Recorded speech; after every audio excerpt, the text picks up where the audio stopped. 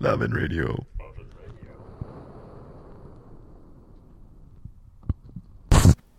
So give me a test on your levels there. Test. How's it going? The first time I saw penis was online. It was gross. It was covered in things. Test. So, well, why did you pick your story? Why are you about to tell this story? I think it was because it was the moment that I realized that my sex life was about to begin. And it was this combination of just like, I really want this. Wait, do I want this? It was on the border. It was on the fringe of everything that I've loved about life since. Okay. Well, go for it then. Okay. So, this is a story that I whip out often at parties, so Nice. to speak. Nice. When I was 16 years old, I really first started seeing my first boyfriend, and I was super excited. Like, we went on our first date, and that night I was going to sleep over at my friend's house. And right before, he dropped me off at my friend's house, and as I left his car, I got my first real amazing kiss from him, And so I run up the stairs to her, and I report on the entire date. I'm like, we're together now. It's so amazing. And then there's this moment of, oh no, Melissa, I've never seen a penis before. Like, I'm going to have to deal with penises now. Like, I have a boyfriend. He's going to expect me to touch it and to see it and maybe do other things to it that make me very, very nervous, And I need to be prepared. I don't even know, like, what size I should expect, So we both decide, she's never seen a penis either. She can't really describe it to me. All we've ever seen is line drawings, like in sex ed. And we decide that, it's late at night. Her parents are both asleep. We're going to go and connect to the internet and find out what penises look like. And so we it's a dial-up connection, and we sign on to AOL. 2400 baud modem. Right, exactly. It takes forever. We're terrified that the sound of the modem is going to wake up our parents. And we just do a search for, I think we just Googled penis. It might have been pictures of penises. And we just, we're not discriminating at all. We just click on the first link, and it's an STD site. And before me, splayed before my 16-year-old eyes, are just these disgusting penises covered in like cauliflower, like disgusting oozing abrasions. I mean, I was horrified. I literally gagged. My friend and I are just in an uproar. I'm like, okay, get off that site. That's STDs. We're just going to assume that my new boyfriend is completely clean at this, for this moment. While I'm learning about penises, my boyfriend does not have an STD. Okay, so we click on the next link. And the next link is, a porn site. And the penises are huge. And for some reason, it didn't occur to me, as it did with the science, STD site, that, okay, so this doesn't really represent all of penises. When I saw the porn penises, I was like, oh no, they're huge. And until, I don't know how long it was in our relationship when I actually, did see a real penis. We'll say something nice, like 8 months. I was so relieved that it was not over a foot long, because I really thought that every penis was at least 13 inches long when flaccid.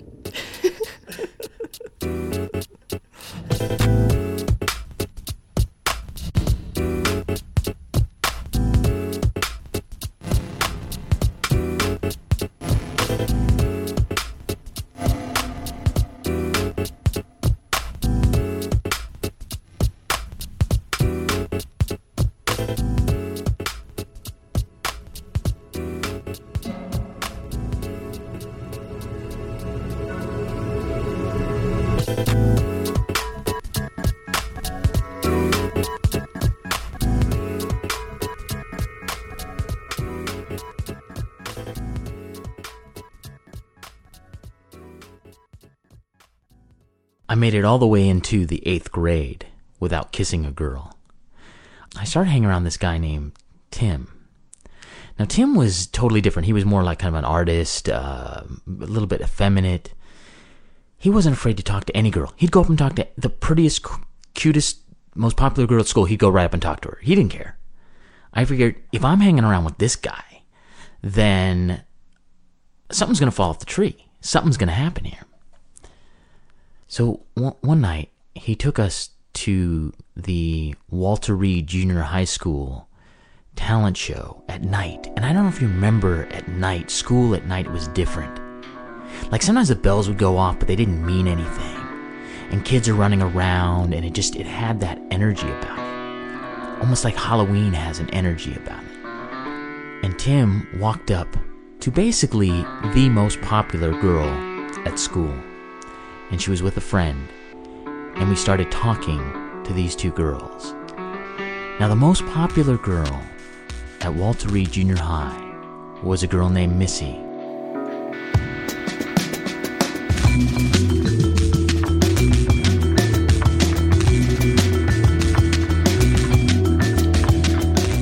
Missy was the most popular girl in Walter Reed Junior High because Missy had the largest breasts in school. That's all it took in junior high. Think back.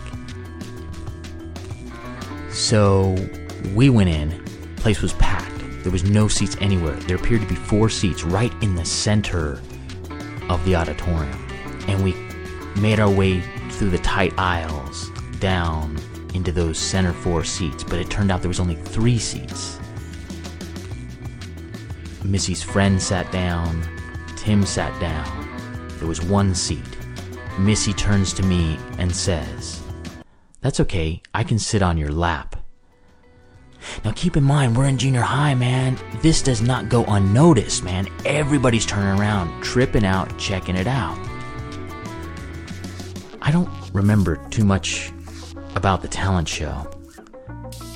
I do remember that, the smell of her hair, how soft her body felt.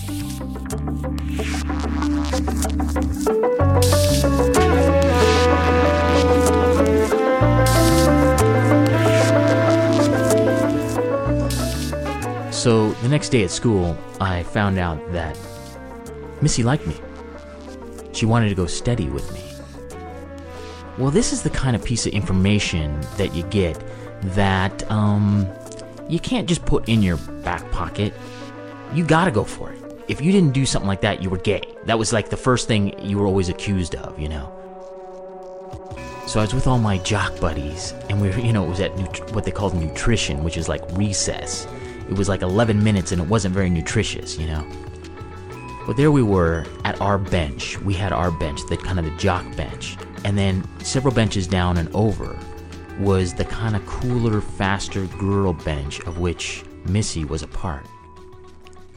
So I walked over with all my friends watching, and I went to go sit down next to Missy, and Missy's friends moved away because they knew the score. Everybody knew the score, man.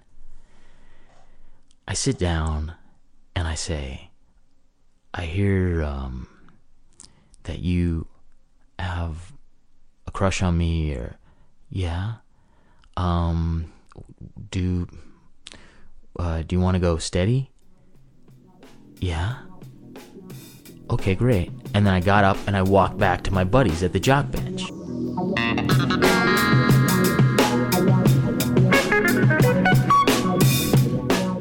I get back to my jock bench, and this is true. This is so true. They were sitting there. They were watching me the whole time. That's why I wanted to get back to them, because I was so self-conscious about the whole thing.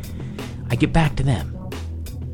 The first words out of their mouth is, "So, did you feel her tits?"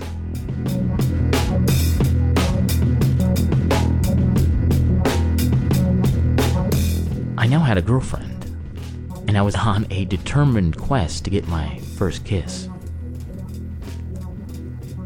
Well, at lunch, I plotted with Missy a location where we might achieve this first kiss, secure enough and secluded enough that we both feel comfortable. But she was too shy.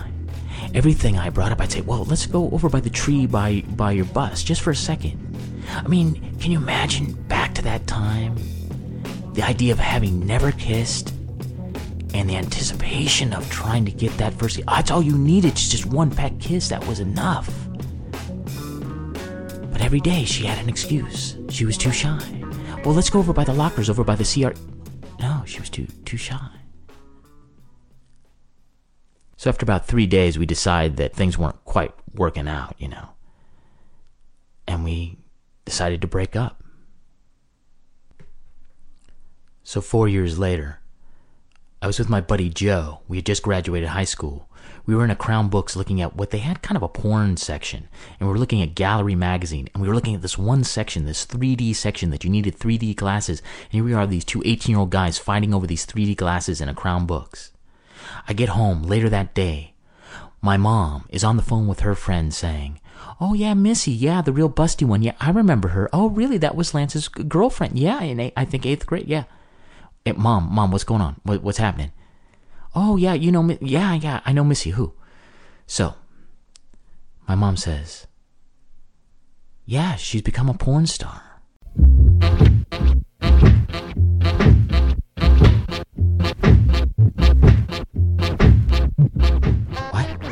Yeah, she's in magazines and movies. What are you talking about? Yeah, she was in a Gallery magazine or Hustler. I get the car keys. I drive to this other newsstand, this one that's kind of funkier. I go back into Gallery magazine. I don't see her. I look all the way through the magazine, don't see her. I go back to the 3D section, put on the glasses. There she is. We had just looked at her, and we didn't even see her.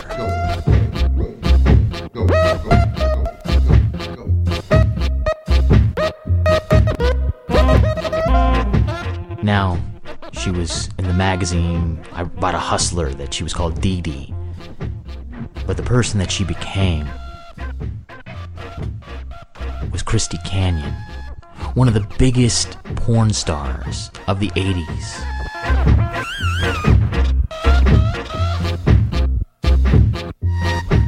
One time I was in an adult bookstore.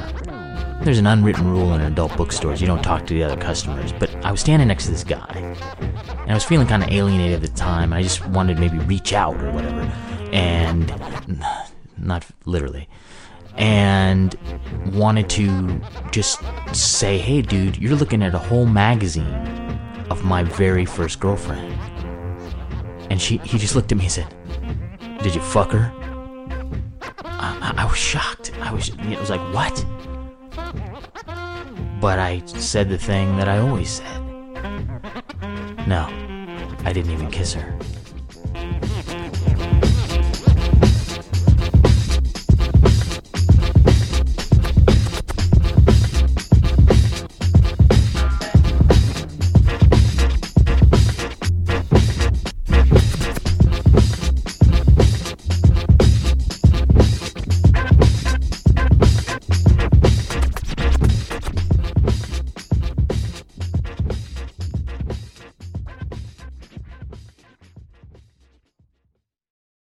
Jamie was my first girlfriend, and since I didn't date anyone for several years after that, for a long time she was my only girlfriend, even though we were only together for a couple of months.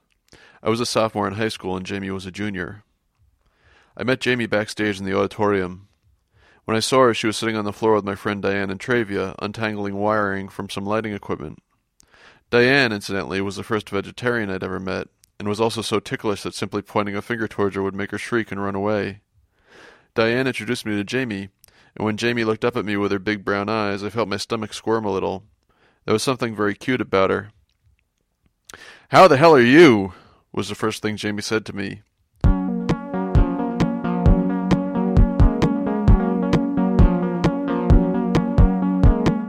She had a strange way of talking. Her voice changed in pitch a lot, up and down in a low, throaty alto swagger, saying things that sounded like a strange version of Mae West. "How the hell are you?" was her standard greeting, followed by an open-mouthed laugh that sounded like a combination of a yodel and the sound a crow makes. At the time, I thought this was the most charming thing I'd ever heard, this "How the hell are you?" and this unself-conscious laughter. And her smile, the way she smiled at me, all open and warm. I wasn't a kid who had good luck with women, to say the least. I developed intense crushes on demure little violin players that I met in orchestra, who would do well in the SATs and had grades almost but just not good enough to be valedictorian. They would go on to good schools and they'd laugh at my jokes but would never date me. Despite how close I would get to them, my face was always covered in a fresh crop of pink pimples that sometimes bled in class.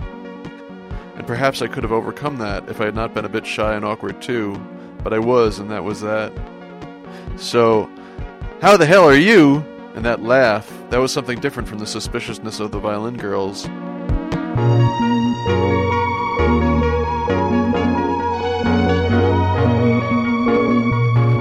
I sat down with Jamie and Diane and helped them untangle some more lights, and over the next 10 minutes I fell for Jamie in the obsessive, dramatic way that I fell for all girls before her and for years after. I don't remember much more of our first meeting, except one weird little detail. I know we ended up talking for a while, and then one of us, I can't remember which one, was riding on the other's shoulders in the pit in front of the stage. And then we fell over, and I ended up knocking my pecker against something, and this became our joke, that I'd hit my nuts. Jamie said, "How the hell are your balls?" whenever she saw me. And I thought this was so charming.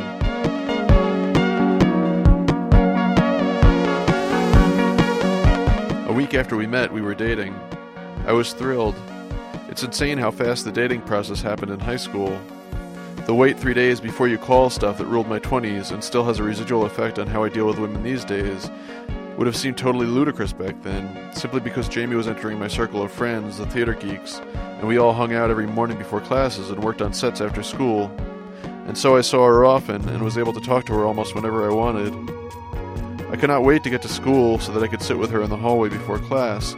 And once the bell rang and I needed to get to first period, I couldn't wait for the school day to be over so I could meet her backstage.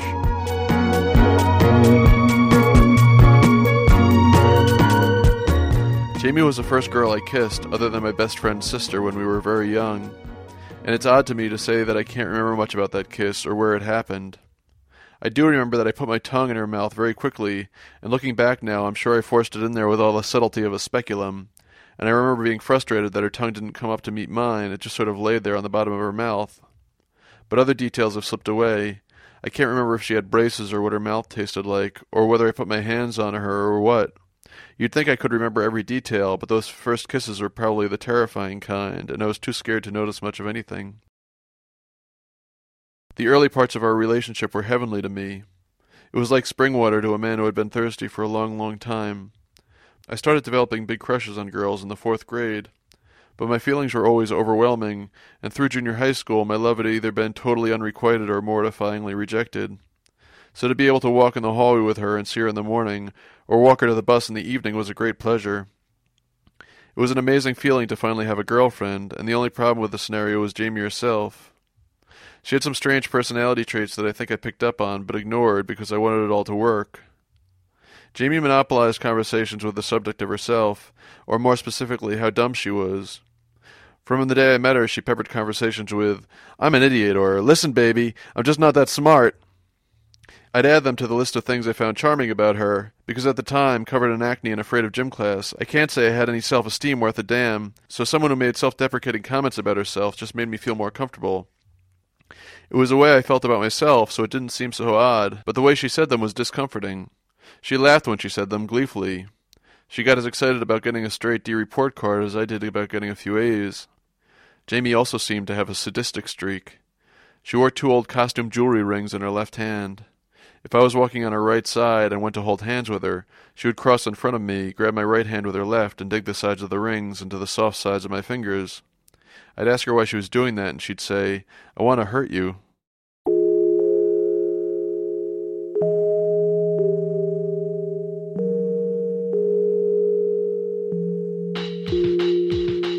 But I still enjoyed dating her. I enjoyed the simple pleasures of having someone to hug and kiss. And since I hadn't really ever had a girlfriend before, I had nothing to compare Jamie to, and so I wasn't sure that maybe all kisses felt like ours, ordinary and not exciting. And Jamie, despite a fairly obvious lack of intelligence and a strange, subtle cruelty, was probably just your average narcissistic, stupid teenager, and I was your average oversensitive, obsessive boyfriend. And even in a situation like that, doomed to failure, there are still some simple pleasures.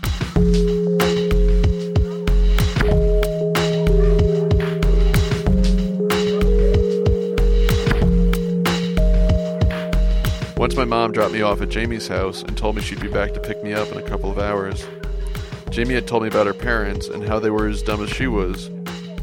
Jamie's house was a split-level ranch in the next town over, part of a gigantic development that had been built in the 70s, row upon row of identical houses with little lawns. This was suburban Long Island. I'm sure if you flew over them now, you'd see that half of them have pools filling up their small backyards, with the rest of them having grass and garden sheds. Jamie's parents were sitting around the kitchen table when I came in. Jamie's dad was in his 50s, older, balding, with a baby face and blubbery cheeks. Jamie's mom had stringy blonde hair and sad eyes. Jamie told me that her mom married her dad because she thought he was so pathetic, which sounded like an odd motivation to me. Both her parents were soft, round people, perfectly circular around the waist. I shook her dad's hand and said hello. He looked at me for a while passively, and after a while he said hello back. His face was totally blank. I'd never seen someone so totally devoid of thought. It was impressive. He was almost Buddha-like in his total lack of connection to me or anything else in the room. Where Jamie liked to talk about how dumb she was, her father seemed to have given into it and let it wash over him. There was no need to explain. Eventually, looking bored, he got up and went to bed. Her mom smiled and gave me a glass of water and then followed Jamie's dad to their bedroom. We went down the back to the den, which was behind the kitchen, sort of Brady Bunch style. Jamie and I sat down on the couch, and I put my hands around her shoulders. She put her hand on my chest, and then I kissed her. After I'd kissed her lips a few times, I jammed my tongue in her mouth, searching for her own. I knew that this kind of kissing was supposed to be intensely pleasurable, but mostly it felt like playing hide-and-seek with someone who was hidden under a car and then fell asleep. That's the frustrating thing about kissing when you are young. You are expecting so much, but neither you nor your partner have much experience doing it. Pretty soon I had my hand up her shirt. I was worried that she would push me away, but she didn't seem to mind. I found the sensation of being free with a girl like that overwhelming. "I love you," I blurted out. She stopped kissing me and looked in my eyes. "You do?" "Yes. Do you love me?" I asked. "I think so," she said.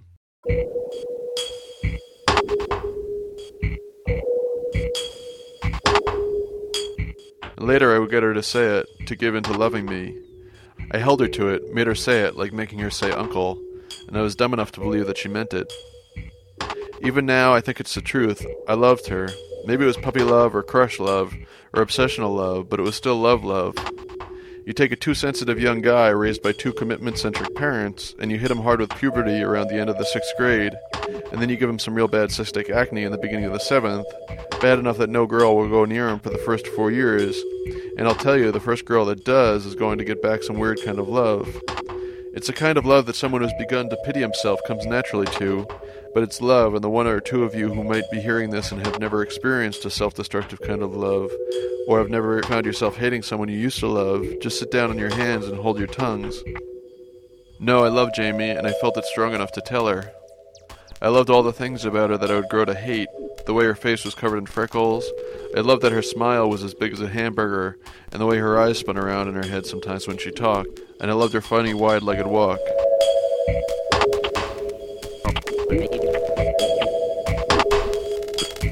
One day after school, a friend drove Jamie and I to my parents' house. My parents weren't home, I knew that. We sat on the big blue couch that still sits in our TV room and watched TV. It was not more than a few moments before I'd put my arms around her and kissed her. I put my tongue in her mouth and moved it around, searching for hers, but like before, her tongue was stuck on the bottom of her mouth like a fish sitting in the bottom of a pool. But at least I was kissing a girl, not just kissing a girl, kissing Jamie, who I loved.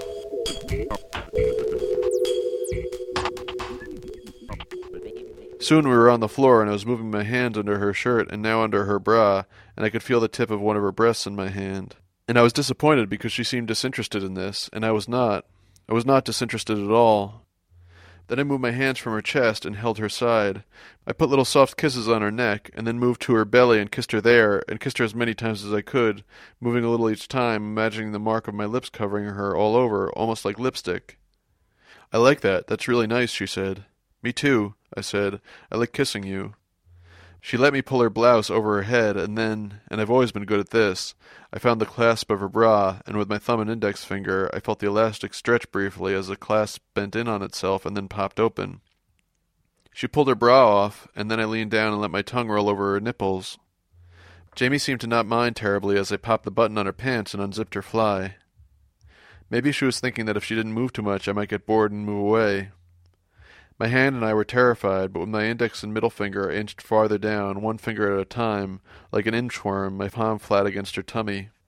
My first misunderstanding was the distance between her waistline and the place where the hair began. I realized later, after thinking about it for several years, that her pants rode high on her hips. It took me a full minute to transverse the hairless portion of her pelvis, and it seemed like the longest minute ever. And then I felt the border of her hair, and it was tight and curly, and I was surprised how much it felt like my own hair, in a way that made me feel uncomfortable. But I kept moving lower, and still no hole, and then lower still, and still nothing. And I started to feel more nervous, and that nervousness made me more conscious of what I was doing. And I knew that my parents would not be happy that I was doing this, and that God would not like me doing this, and I wasn't sure that I even liked doing it that much. And Jamie was moving on the floor slightly, and I was afraid she would push me away. So I kissed her on her belly, and I felt her hand move in my hair, and then I moved my hand a little more, and then I felt something. It was a small gap, and it was moist, just barely moist, a fleshy crevasse, and my index finger slipped down into it. And that must have been it. This was the magic hole. But I felt around for it, and there was no hole. No place for my penis, which is what I thought it was for. I did my best to pretend that I knew what was going on.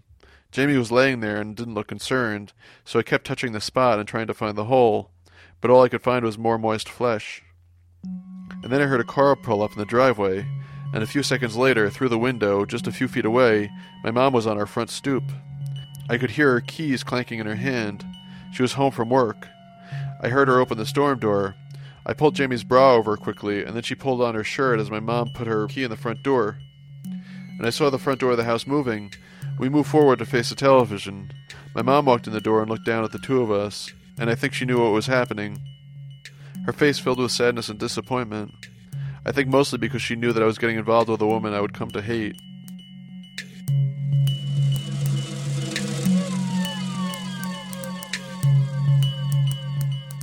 That was the closest I would come to finding the magic hole for the next 3 years. A few days after the vagina hunt, I went backstage when Diane and Travia walked in. "I have something to tell you," she said. "Jamie is breaking up with you." Immediately I felt a force of heat rise from my chest and through my cheeks. Felt my cheeks redden, felt my lips become blubbery and loose. "Why?" I said. "That doesn't make any sense." "I'm sorry, she wanted me to tell you. She said she thinks you just want to have a girlfriend." I went home early that night, didn't stay to help build sets. I called Jamie's house a few times, but there was no answer. I was so nervous that I needed to clear my bowels every half an hour. I couldn't think of anything else but her. It made no sense to me. She loved me, she told me, and I didn't know what that meant, just wanting to have a girlfriend.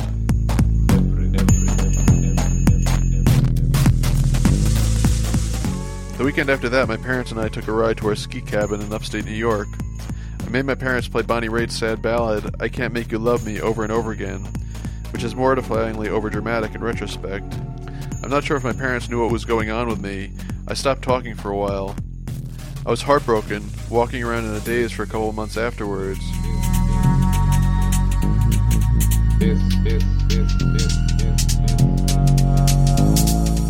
I've always wondered why my experience with Jamie bothers me so much. I'm not the first guy who's made a fool of himself by getting so obsessed with the prospect of getting some action that he ends up with someone who he's poorly matched with. It's mortifying to me to sit here and remember it all, but it happened so long ago that it seems almost bizarre to still think about it. I can see now that Jamie was not a bad person, just a fucked up, stupid teenager with a disquieting streak of sadism. I can only thank her for dumping me. If things had gone how my horny and stupid little heart desired back then, I can only imagine the horrible scenarios. I guess the reason I remember this and still think about it sometimes is that because Jamie broke my heart in a way that repeated itself over and over after that, with women from a variety of backgrounds, a painful pattern that I think I've only broken in the last couple of years. One thing Jamie said, the part about me just wanting a girlfriend, was amazingly insightful. At the time, I had no idea what it meant. It seemed like such a stupid thing to say. Of course I just wanted to have a girlfriend, doesn't every 16-year-old? Because it was the first of many times I was to hear it, I learned that something must be there. And now looking back, I have to hand it to Jamie. She hit the nail on the head. We had nothing in common, and really there were very few things past the surface that I really liked about her, other than she let me put my hands on her body at a time when I needed nothing more than to have a girl let me do that. But while I'm confident that I loved her, I didn't particularly like her. I just needed her to fit a role that I needed to feel comfortable with myself. It could be 6 or 7 years since I saw her last, after I got out of college and was living with my parents for a couple of years. I went into a local bar, where I would often bump into a few friends from high school. That night there were 5 or 6 people from the theater group, and Jamie was in the middle of them. I said hello to all of them, and Jamie said, "Hey Paul, how the hell are you?" Her face looked strained, like she knew I didn't like her, or maybe she didn't want to see me, and I guess my face looked strained too. I said hello to her and asked her how she was doing, and we talked for a few moments. And then I left and drove home with the desire to be nowhere but as far away from her as I could, as far away as I could be.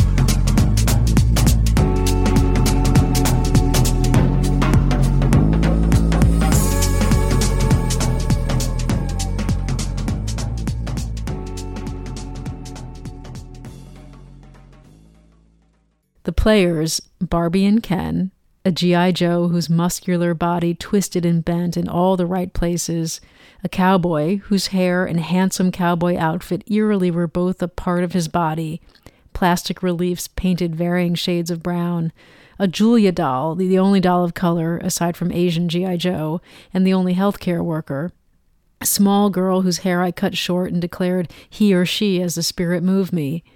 What I did was sit in the closet and make them all have sex.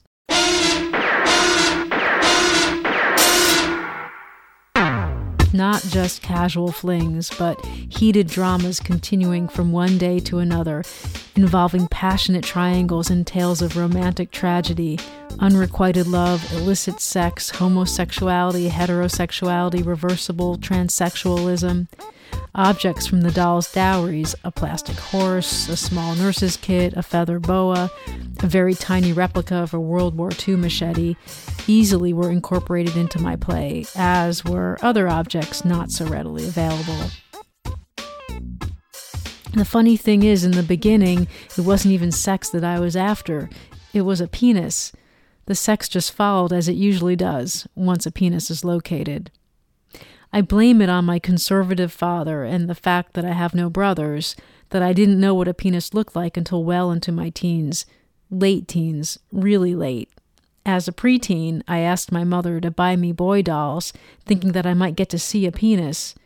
And so I lay further blame on Mattel and our repressed puritanical culture that refuses to make dolls anatomically correct for my need to sexualize every doll I ever owned. Despite my ignorance, I had the evolutionary wherewithal to guess that, whatever the details, penises most likely were more substantial than the slight lumps Ken and G.I. Joe sported. The cowboy's anatomy obviously remained a mystery, sealed as it was beneath his permanent plastic clothing. If you want to see a penis, and you want your dolls to be able to have sex, real sex, not lump-mashing sex, then lumps are frustrating and entirely inadequate. I longed for the facts, the secret to which all the boys around me and most of the girls were privy, but mostly I longed for bulges. I wanted my male dolls to bulge obviously and firmly at the crotch. I wanted to be able to pull down their pants and find something there, taking up space and explanation for why boys' underwear was different from my own. I wanted to see one, damn it. And later in life, I wanted to have one, but that's a whole other story.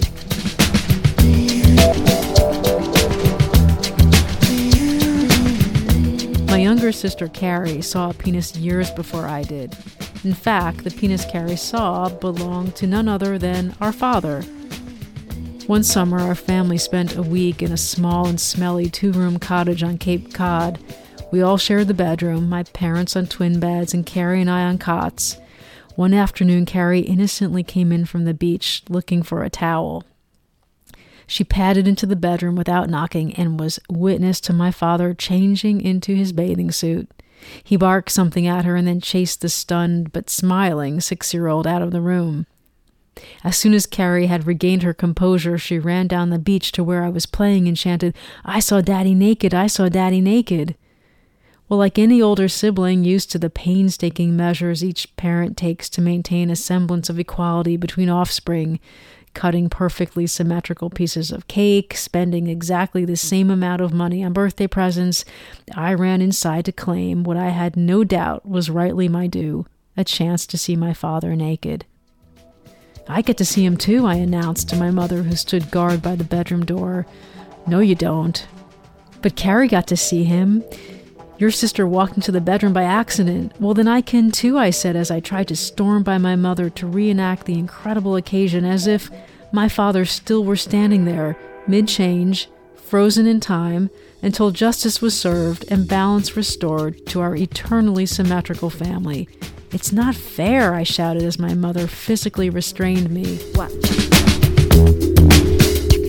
I had wanted to see a penis for so long, and to make matters even more unbearable, as far as I knew, Carrie hadn't even wanted to see one. Besides, hadn't Carrie's faux pas broken the ice surrounding the issue of Dad's nudity? Like, what difference would it make if another daughter saw him? Come on, the modesty gig is up, show me the goods. Instead, my father came barreling out of the bedroom, embarrassed and angry, not to mention dressed, and bellowed, "Outside, now!" And that was that.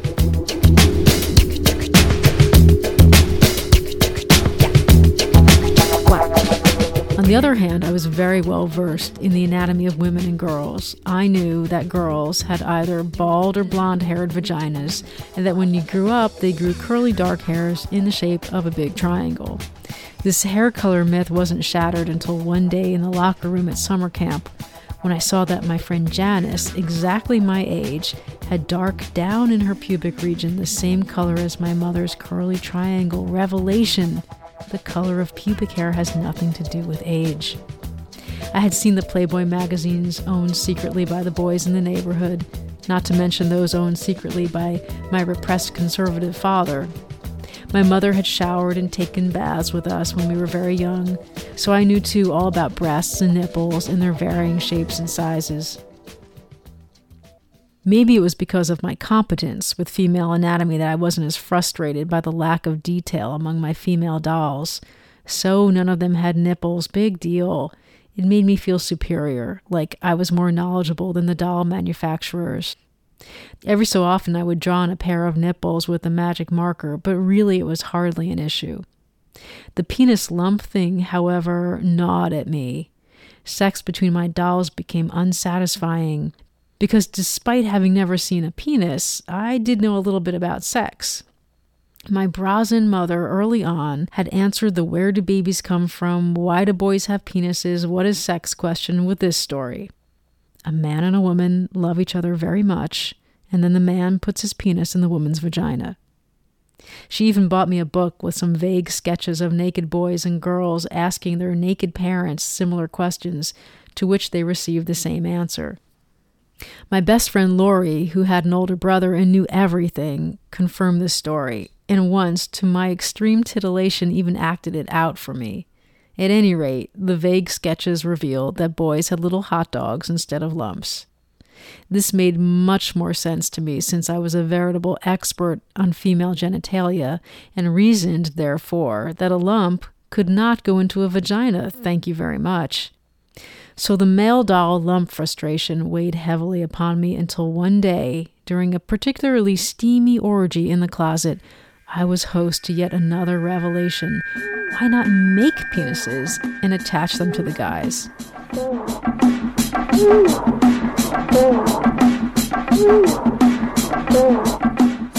The idea excited me more than I care to admit. Enter modeling clay. I burst out of the closet and began sculpting away.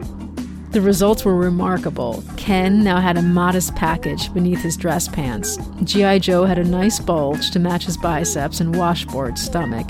Even the transsexual packed a load. If I was thrilled, one could only guess how Barbie and Julia and the small ballerina who smelled like perfume felt. Since doll sex took place in the closet, it's obvious that I already had internalized my parents' inclination to keep silent all evidence of sex and or nudity. But now, unless I wanted to load and unload genitalia daily, all my doll play would have to be relegated to the closet. I deemed it a small price to pay and began a ritual of hiding my dolls and all of their belongings in a box in the back corner of my bedroom closet. I couldn't figure out which would be worse, my parents finding out that my dolls were sexually active, or that I carefully had sculpted little clay penises and attached them to all of the men.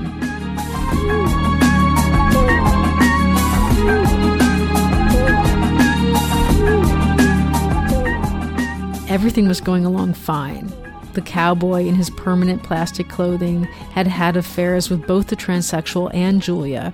Ken was gay most of the time. Barbie hung out with G.I. Joe a lot. And I was quite content, having satisfied my desire for a well-hung cast of plastic friends.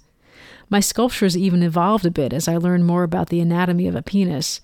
One day, Joey, a friend and neighbor, had sat cross-legged in his bathing suit, offering me a quick glimpse of the bounty within. So given how well my clandestine doll playing was going, I naturally got a bit lax in my secrecy. One day, just once, I left the doll box next to my bed rather than in the closet. One time only, just one false move, my fatal flaw. I was downstairs watching television when Carrie, 4 feet tall with crazy blonde hair and a small pot belly poking out from under her pink t-shirt, came into the den. She stared at me, a blonde, beer-drinking elf staring at me with an expression akin to that of Perry Mason having just led his opponent into confessing the most heinous of crimes. Her eyes were on fire. "You put clay down your doll's pants," she said, grinning from ear to ear, as it was apparent she had just scored the most powerful of all weapons against me, even potentially more dangerous than when she was told that I had to go see a talking doctor because I cried whenever my mother left me at my friend Wendy's house. They said I had separation anxiety, but I think it was because Wendy's mother had a German accent and my post-World War II Jewish parents had taught me to fear all things German. Anyway, this was better. Because everyone on the block knew what dolls were, and everyone knew what clay was, and everyone knew that you don't put clay down your doll's pants, unless, of course, you were obsessed with shit or, God forbid, genitalia. "You put clay down your doll's pants." Carrie repeated it as she continued to stare at me, proof that yes, in fact, her older sister truly was the most embarrassing creature who ever lived. "Why did you put clay down your doll's pants?" She was 8. I was 11. "Because." Not interested in or perhaps terrified of the answer I might give, Carrie took off down the hall yelling, "Harley puts clay down her doll's pants! Harley puts clay down her doll's pants!" all around the house.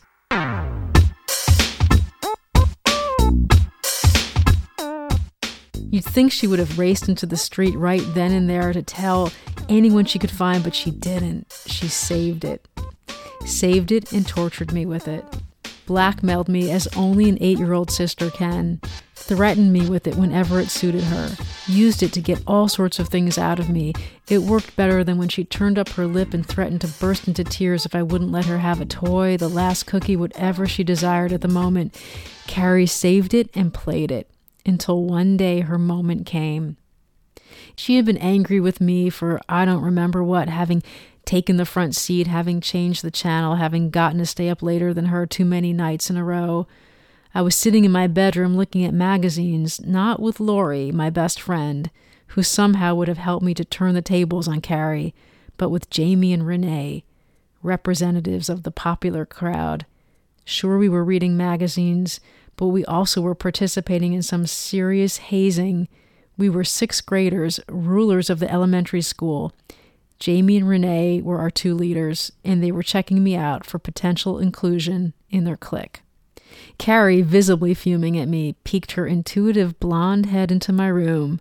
She waited until we all noticed her, and then she threw the grenade. "Harley puts clay down her doll's pants." There was silence for a moment. Terrible, dreadful, prepubescent silence, during which an awful heat crept up my spine and into my face, causing me to blush the most embarrassing shade of red ever to be found in a New Jersey suburb. Even Carrie stood speechless and spent in the doorway, as unsure as I as to what might happen next. And then I had it. I would tell them it was a project for art class, while everyone else was told to go home and cut pictures out of magazines in order to make collages. I, because I knew so much about the anatomy of boys and men, was given special permission to sculpt genitalia out of clay. My little sister was just bragging. But before I had a chance to gather my breath and spin my lie, Jamie and Renee, with looks that were a mixture of disdain and pity, said to me almost in unison, "You still play with dolls?" Much to my surprise, their absolute inability to imagine the possibility of making clay penises and forcing your dolls to fuck their brains out somehow, suddenly, made me the expert in male genitalia I'd always wanted to be. "Yeah," I said. "Well, that's cool. Whatever." Carrie and I exchanged glances, and then she wandered away down the hall.